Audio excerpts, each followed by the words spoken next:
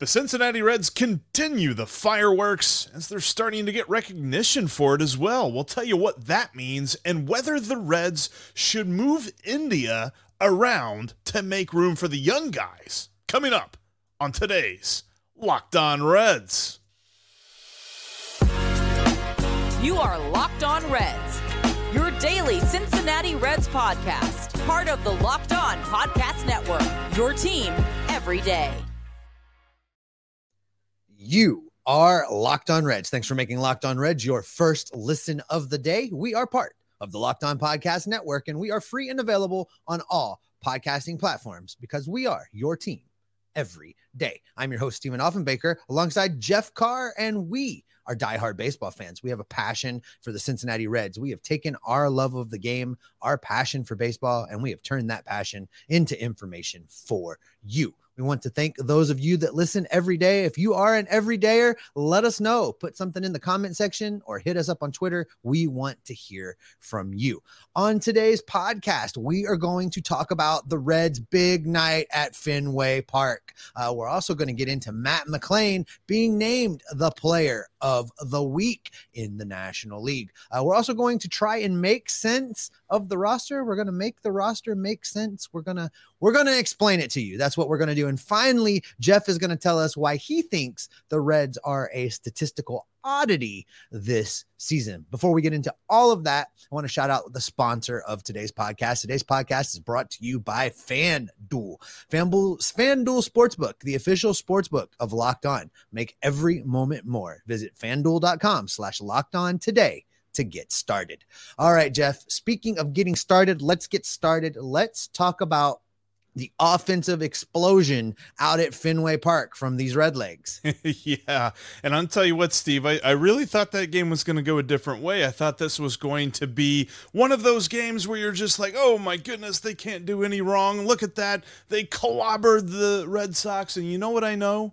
There is no possible chance that this team will be boring this year. Whether they are in a boring lead or a boring deficit, they're going to figure out a way to make it interesting, as they did on Tuesday night. It was a very stressful event there, but the way that the Reds and the Red Sox finished this game was definitely not the way that the first 7 innings went. As soon as Fernando Cruz came in and then Eduardo Salazar in the ninth inning, that's when things really got interesting for the Red Sox. But up until that point, the Reds had some phenomenal performances that really helped them win this game. You know, I just want to say for the record that I said Salazar should already be back in Louisville. So if they had listened to me, this would not have happened. I want to tell you, we need to shout out your guy because he finally had himself a game. You've been waiting and waiting and waiting to be able to do this, Jeff. Talk about your guy. Just when I think I'm out, he pulls me back in. That's Will Benson. If you remember, early on this season, I was trying to tell you, get excited, jump on the bandwagon, get ready for the Will Benson experience. And then nothing happened. Nothing really got going. We never left the station. He had 2 hits coming into tonight. He now has 5 hits because he had 3 last night in Fenway, including his first career triple. And we said this as we watched him kind of struggle through the first month of the season. We knew as soon as this guy got on base, sparks were going to fly. He got on base 3 times tonight. He scored 3 runs. That is the MO. Get Will Benson on base. Absolutely phenomenal night from him. Jose Barrero comes up with the only hit with runners in scoring position. The Reds were 1 for 15 with runners in scoring position, and they scored 9 runs because his one hit was a grand slam off the light pole over the green monster. A just monster shot. And it's funny because there's that, thing's a bot on Twitter called Would It Dong, talking about like how many ballparks that home run would have been in. And because it hit the light post, it threw the bot off. And the bot's like, this would only be a home run in 2 ballparks in Major League Baseball, and Great American Ballpark would not be one of them. It didn't see the trajectory of this home run. This thing would have been a home run in every park ever made. Like he was crushed with a capital K. You have to love this particular moment for Jose Barrero. This is a guy that has been looking over his shoulder, that has been told since the beginning of the season that the others are coming for him, and then hasn't performed well. So you have to think that this was just one of those great rare moments where he hits this bomb, grand slam home run, historic Fenway Park, and just gets to go in the dugout and celebrate for a minute and be like, finally, something good. And because we've always heard, like, as he's coming up, he's got power. This guy can hit. He can really hit the ball a long way. And this was only his second career home run. Like, we just haven't seen it from him throughout his career, or second home run of this season. I'm sorry, I got that mixed up on the stat thing there.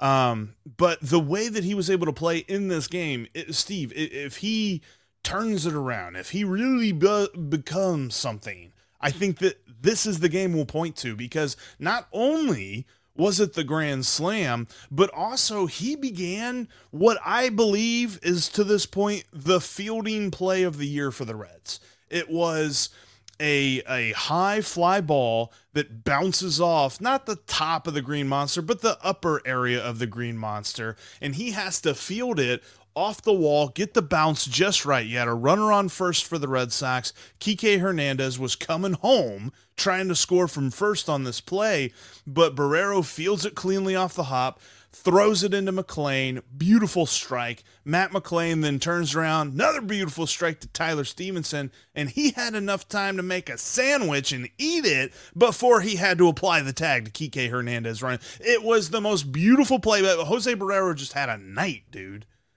That's the one of those plays where you can, play it on replay for the young guys and say, this is how it's done. Gather your little league team around the old television and say, this is how we do a relay, guys. That was one of those plays. And Tyler Stevenson making a sandwich. That I would like to see that parody happen. Listen, you called it right at the beginning of this segment, Jeff. This team is not going to be boring. They are always going to make things exciting. And I think that's what we said all along, right? I mean, we talked about it from spring training, that sometimes they were going to lose, sometimes games were going to get away, but they were going to be exciting to watch. And I love that they managed to hang on and win this one. Let me ask you this. This one did almost get away, though. And we talked about Salazar a little bit. What move would you like to see there to strengthen the bullpen and get Salazar out? Because I just don't think he's the answer out there. I think he needs to go.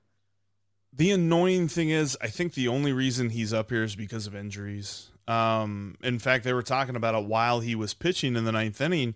John Sadek and Chris Welsh, they said the reason he's up here is because of the injury to Casey Legumina. And Casey Legumina is hurt. You think about the guys that are on the injured list right now that are normally in the bullpen, or at least we were counting on them to be in the bullpen on opening day, or thinking about them, like Casey Legumina.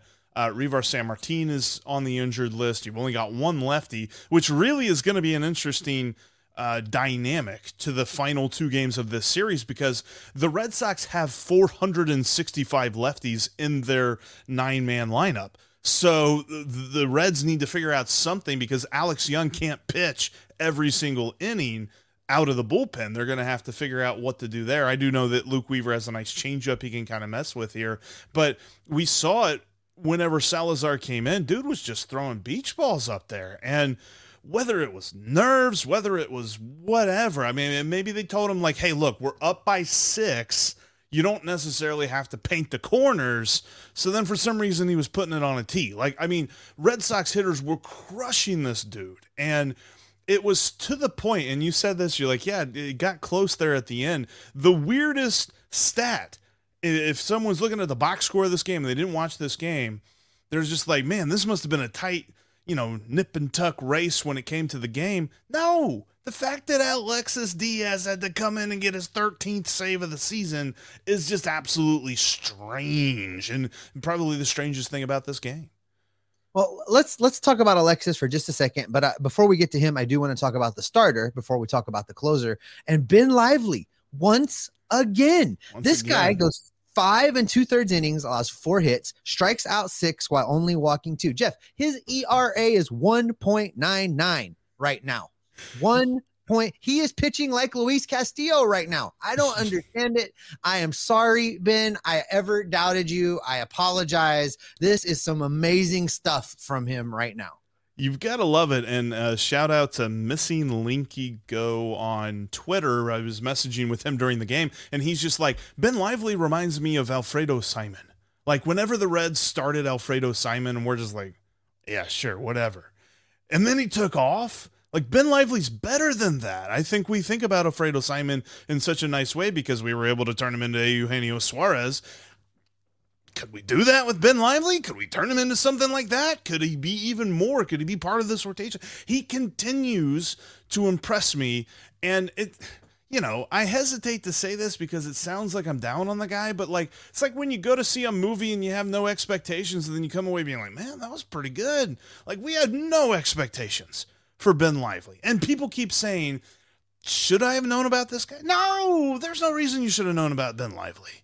And he's coming out of nowhere. He's pitching phenomenally, and he's giving the Reds some key innings because this team, Steve, just refuses to be boring in any way, shape, or form. Because, speaking of boring teams don't talk about moving their captain around. But the Reds do. In fact, there might have been a rumor that me and Steve both hate because we ain't trading Jonathan India, and we're going to tell you why coming up here in just a moment. I can't believe we actually have to have this conversation.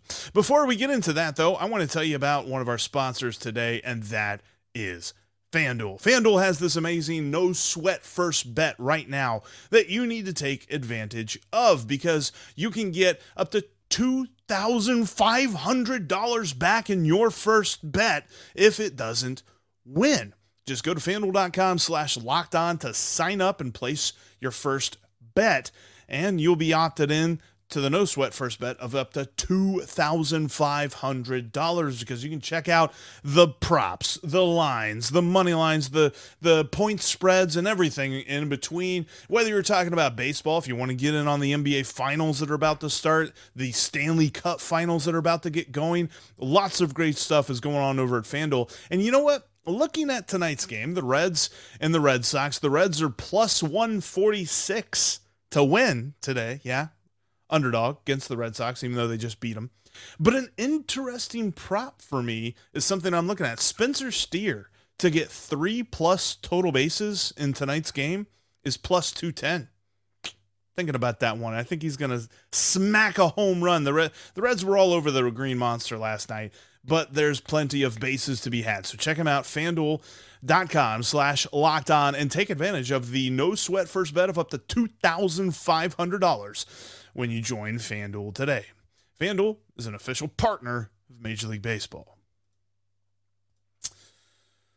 Coming up tonight, 7:10 p.m. Eastern Time, Luke Dreamweaver is on the mound against the Big Maple, James Paxton, for the Red Sox. What a weird name, the Big Maple. Although I'm sure opposing teams thought Adam Dunn's nickname of the Big Donkey was even weirder. But hey, you can catch every pitch of the hometown broadcast for your Cincinnati Reds on Sirius XM. Just download the SXM app and search Reds. And before Steve and I really get into this conversation about why we're not trading Jonathan India and why we even have to have this discussion in the first place, I gotta shout this out because you're in the big leagues for 2 weeks, probably just trying to get your legs underneath you, trying to keep your head above water. But then you go and you win NL Player of the Week. And when you look at it, so okay, he had an amazing week, right? He hits almost 500. He has 2 dongs, 7 RBIs, just absolutely hitting the cover off the ball. The American League Player of the Week, Julio Rodriguez. Ever heard of him? Of course you have. Everybody has. Matt McClain outplayed Julio Rodriguez. So if they had a Major League Baseball Player of the Week, it'd be Matt McClain. And man of many words, Matt McClain had this to say about his award. Yeah, it's cool. It's an honor. That's all I got. I love that guy. He's a man of many words. I love that guy. He's so easy to root for, and he's a baseball player. But Steve, his performance and the continued performance of Elly De La Cruz, walk-off last night, has obviously put the Reds roster in an interesting, very good problem. Because, well, both guys are middle infielders, and the Reds already have a pretty good dude playing second base right now. Some people are saying let's move him around. Some people are saying let's trade him. Looking at you, Athletic. Not sure what that idea was. We're not trading him, though, Steve. I mean, this roster needs to move for Jonathan India, not Jonathan India needs to move for the roster. Yes and no. Look, as far as trading him goes, you were the one that said we should trade him in the offseason. You had the hashtag. No. They should absolutely not even consider this right now. They should be talking to him about an extension. Moving him around, though, listen, nobody has the market cornered on a position on this infield.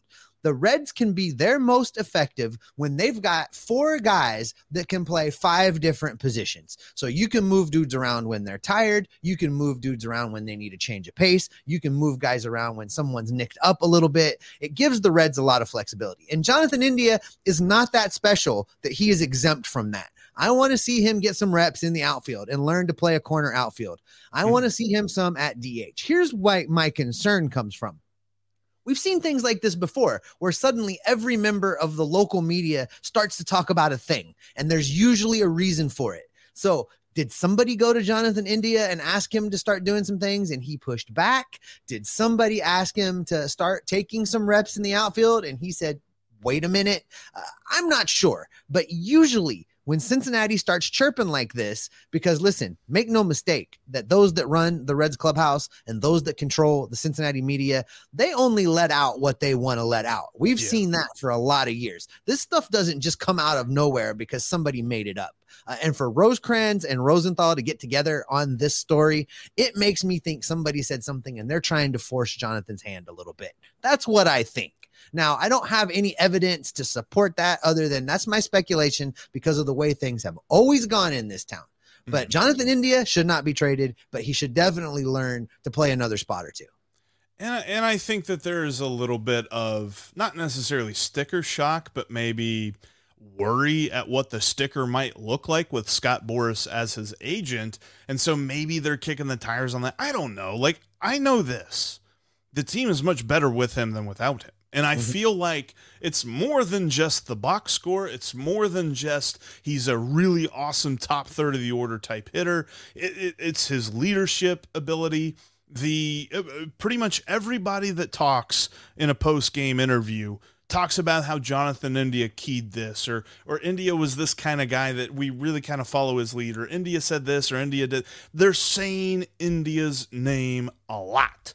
So if you remove him from this roster, I don't think this is a scenario of, well, you just remove him, you replace him with Elly De La Cruz, and maybe you get some really awesome prospects that are ready in a couple of years or something like that, and you just keep the churn going. I think at some point you got to stop this whole idea of we can add more prospects if we trade somebody, because then you never actually do have a major league team. You just constantly have a AAA team that everybody wants to go see, and then in a couple of years, those guys get traded away. I hate the idea that people are considering this. I feel like Jonathan India as well, and again, this is us looking from the outside in on Jonathan India. His mentality makes me believe that he could play anywhere. If they came and they asked him to play left field, I really don't think it's going to affect him. I really don't think it's something that we will see a dip in performance for Jonathan India. Dude's mentally tough, right? We always say grit. He's a dude. He's a guy. That's Jonathan India to a T. Yeah, and you know what, Jeff? I mean, what he's doing right now, in the last 7 games, he's got a slash line of 290, 324, 516. Over the last 30 games, that slash line looks like 288, 358, 449. This is one of the engines of this lineup. Yeah. And whatever's going on behind the scenes, I hope they don't alienate the relationship. You know, we saw this with Chris Bryant in Chicago for a lot of different reasons. We don't want that to happen. But I really feel like the best version of the Reds moving forward is where you have as many players as possible that can play as many positions as possible to always be able to finagle the lineup to get your best version of the lineup on the field when you can take into account injuries and tiredness and rest days and et cetera, et cetera.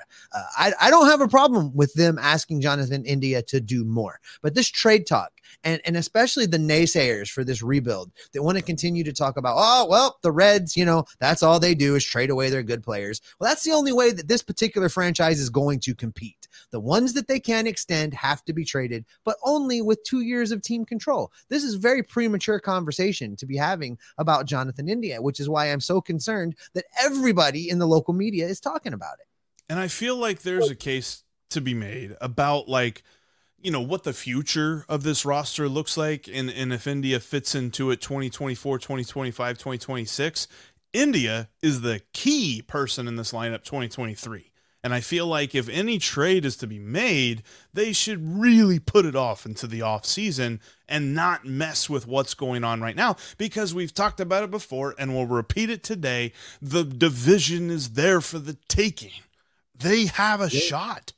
They really need to be focused on that and not try to sabotage themselves in a year where the team is going to get better just based on call-ups and based on guys coming back from injury. They don't have to stretch and trade for a lot of guys here. They just need to make sure everything stays in place and the team continues to play with as much chemistry as they've shown. And the only way you do that is you make sure that all of the moves that you're about to make, the call-ups that you're about to do, fit around Jonathan India, not moving him out of here so you can bring those guys up. Jeff, today is the last day of May.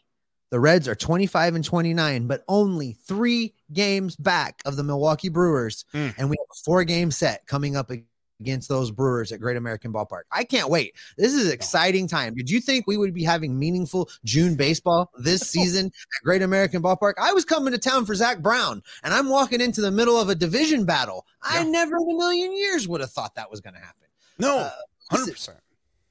Listen, Jeff, the Cincinnati Reds aren't leading the way in many offensive statistics. They're not a leader in a lot of stats, and yet they have a crazy streak of scoring a lot of runs. Coming up next, you're going to tell us why this lineup is not as bad as some of the stats would lead you to believe. We're going to get into all that coming up right after this. The Reds and the Red Sox get going at 7:10 p.m. Eastern time tonight. You can catch every pitch of the Reds' hometown broadcast with SiriusXM on the SXM app. Just download the app and search the word Reds. You can follow this podcast on all platforms, including right here on YouTube. Click subscribe, click the notification bell. You will never miss an episode. In between shows, you can follow us on Twitter. You can follow me at S. Offenbaker with 2 F's. You can follow Jeff at Jeff Carr. That's Jeff with 3 F's, because as I tell you all the time, spelling is hard for him. You can also follow the show at Locked On Reds. So make sure you are subscribed. All right, Jeffrey, tell me about the statistical oddities of the Cincinnati Reds. So it's something that we've talked about a lot this season. They don't have the power, right? They just, there's something about this lineup that they can't hit home runs as much. And in fact, the statistics bear that out. They're 28th in Major League Baseball in hitting home runs. And they're even worse than that. I think there's only like 1 or 2 teams that have less road homers than that. Sorry, okay, we're good. Lost my place there for a minute. But there's only a couple of teams that have less road homers than the Reds do. But the thing with the Reds lineup is they do not get cheated in their at-bats, and they're going to continue to be a pesky lineup for opposing pitchers to deal with, and it all starts with their plate discipline as a team. You know, one of the things that we keep talking about with this lineup and with the youth movement, the youngsters, the players being called up, you can't tell me you watch a Matt McLain at bat right now and think that's a guy that got here 2 weeks ago. Yeah. Nobody looks at him and says that, right? I mean, you look at him and he is polished, and you look at Jonathan India and you would never suspect the way that he's playing right now that this is a guy going into his third season that really struggled last year. Like, they look like every single person is putting up professional at bats, really making the opposing pitchers work for it. And Matt McLain right now, Jeff, listen, I gotta tell you, we didn't talk about this when you flashed that graphic earlier on the YouTube feed. I am just so excited about what he's been able to do since he was called up. He has delivered on everything that he told me he was going to do between the time I talked to him last season and right now. He looks every bit the major league ball player, and I am here for it. Yeah, he was making some amazing plays in the field and on the base paths on the Tuesday night win against the Red Sox. He was a guy, and I even tweeted this out. I'm like, if you knew nothing about the Cincinnati Reds roster and you came in and you watched a game and you ask somebody, hey, how long's that dude been playing shortstop for the Cincinnati Reds? Pretty sure you'd be really surprised by the answer, because you'd thought he'd have been here for multiple years. Like, Matt McLain is just a part of this. The top third of the Reds order is just insanely pesky, and their on-base percentage bears out where the rest of the team is. Because believe it or not, Steve, the Reds are fourth in Major League Baseball in on-base percentage. There are only 3 teams that have a better on-base percentage than them, and I think they're all, if I remember right, they're all 3 American League teams. And look, the Reds are 18th in runs scored. They're 20th in slugging percentage. So people look at those stats and they just say, what is this team? Are we really that worried about their lineup? You go ask Boston. You go ask Chicago what they're thinking about this Reds lineup. You go ask the Cardinals what they think about this Reds lineup. They're all going to say, you can't sleep on them. And the reason for it, Steve, the biggest thing for me, and you can watch this with the eye test, this is just a statistical bearing of this, they have the 3rd lowest percentage of swinging at pitches that are outside the strike zone. These guys don't get cheated. And that leads to the fact that it puts them in the top 10 in Major League Baseball in walk rate, because they're being selective at the plate. And that's how you've got to do it. If you take all of those numbers and look at them collectively in one great big lens, they're low on power, which means they have to play small ball, which means you have to get guys on base, and then you have to be selective. And that's what they're doing. The numbers say that's exactly what they're doing, which is what makes them so fun to watch every single night. You never quite know what you're going to get when this team takes the field. It's a box of chocolates. Yeah, I think too, the lineup is a part of it, but the base running is also a huge part as well. It's things like that though that make me think there is a sustainability to the run scoring. Yeah, sure. 5 of the last 6 games, or no. Yeah, no. I had that right. 5 of the last 6 games. It's late. 5 of the last 6 games, they've scored 8 or more runs. That's probably not going to, they're probably not going to average 8 runs a game and supplant the 27 Yankees as the best lineup ever. But they're probably going to be in pretty much any game they play. I don't care who's pitching against them. Like, this lineup is going to constantly be causing issues. We saw it early on in the game. Brayan Bello, and I cannot say that guy's name to save my life, but Brayan Bello was at 85 pitches in the 4th inning. And he finished the 4th inning with a strikeout, and you see him come off the mound. He's like fist pumping. He's super happy. And then the 5th inning begins for the Red Sox, and they have a reliever on the mound. It's just like, no, the Reds lineup got this dude out as quick as they possibly could, because they're like, we know you got good stuff, but you're going to throw all of it against us. They don't get cheated. And I think a big reason for it is we don't have the Aquinos anymore, and Jose Barrero figured out how to not chase every single pitch that came plateward. And you see that, and then you add in guys like Friedel and India and McLain, and you're going to be adding it. I mean, Spencer Steer and Tyler Stevenson. These guys just don't get cheated, man. You can't beat them by throwing them junk and thinking they're going to swing at it. Well, they are certainly fun to watch, and it's definitely going to be fun to watch the rest of this series. Listen, Jeff, there is a chance that they're going to come into this series against the Milwaukee Brewers and be able to move into first place. in the It's National League amazing to Central think. if things shake out correctly. And that is probably a good spot to wrap it up. Before we get out of here, don't forget, you can catch every pitch of the Reds hometown broadcast against the Red Sox with SiriusXM. Just download the SXM app and search the word Reds. Wrap us up, Jeff. That'll wrap up this edition of the Locked On Reds podcast. Thanks as always for making us your first listen every day. Everydayers coming up tomorrow on the show. Going to look ahead because we're talking about a lineup. We're talking about a roster that's in flux. We said it at the beginning of the season. It's going to be in flux.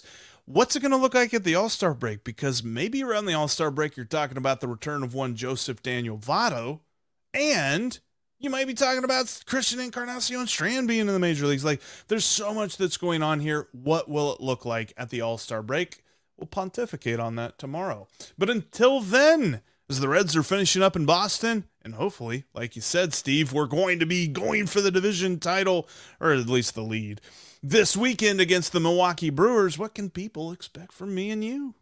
Well, they can expect me and you to continue to try and figure out this roster, continue to anticipate the moves, watch for the rumors, listen for the scoops, monitor the transactions, and gather up all that information and report back with it right here to keep you locked on Reds every single day. I'm glad you didn't ask me for help how to pronounce the names. Yeah.